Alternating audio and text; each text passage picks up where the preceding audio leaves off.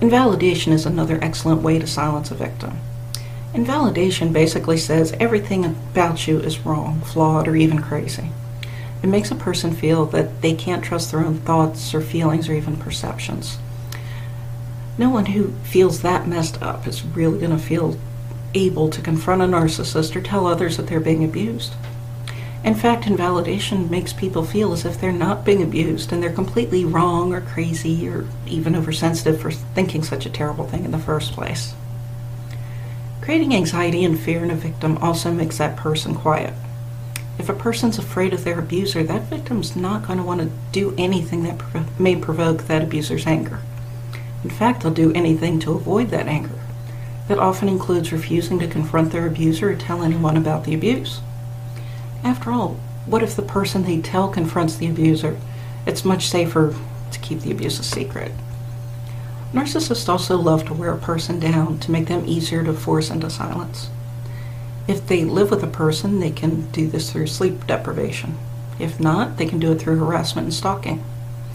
They constantly call or email or text. The sheer volume of calls, emails, and text really can wear a person down. It takes a lot of strength to ignore your phone's constant ringing and alerts about receiving new emails and texts. It probably doesn't sound that bad, but I can tell you after being on the receiving end of this, it is extremely stressful and exhausting. No one can forget a narcissistic rage. These happen when a narcissist receives a narcissistic injury of some sort, which basically is a blow to the self-esteem. Talking to others about the narcissist's abusive ways or confronting a narcissist about them is definitely a narcissistic injury, and it will result in a rage. The rage of an overt narcissist is usually loud and vicious. Name-calling and cursing aren't above them. Sometimes they even become physically abusive as well. The rage of a covert narcissist is much quieter. It involves things like the silent treatment, scathing criticisms, and intense guilt trips. A person would do anything to avoid either type of rage, and that includes suffering in silence, not telling anyone about the abuse they endure or confronting the narcissist about it. Diversion is another excellent way to silence victims. Anyone who's confronted a narcissist has no doubt seen this in action. The conversation starts out with the victim stating they have a problem with the narcissist's behavior, and the conversation ends up discussing something completely different.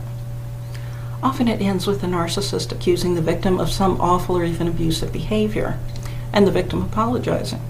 The original topic was completely abandoned, and naturally no problem was solved. Sometimes diversion isn't so obvious, though. Sometimes the narcissist simply changes the subject and continues to ramble on and on, leaving the victim so frustrated that they just give up. Lastly, smear campaigns are very commonly used. If a narcissist can't stop you from confronting them or telling others what they have done to you, they will not hesitate to tell everyone they meet what a terrible person you are. They'll have plenty of evidence to prove their point, too, even if they have to lie about that evidence. If they can discredit you, they know others won't believe anything you have to say. It also is revenge. You made them look bad, so they're just returning the favor. When these things happen, remember that these are simply tactics that are supposed to silence you. Don't give in. You have every right to talk to whoever about whatever you want. It's your life. The narcissist is only a part of it. That person wanted you to speak kinder about or to her. She should have treated you better.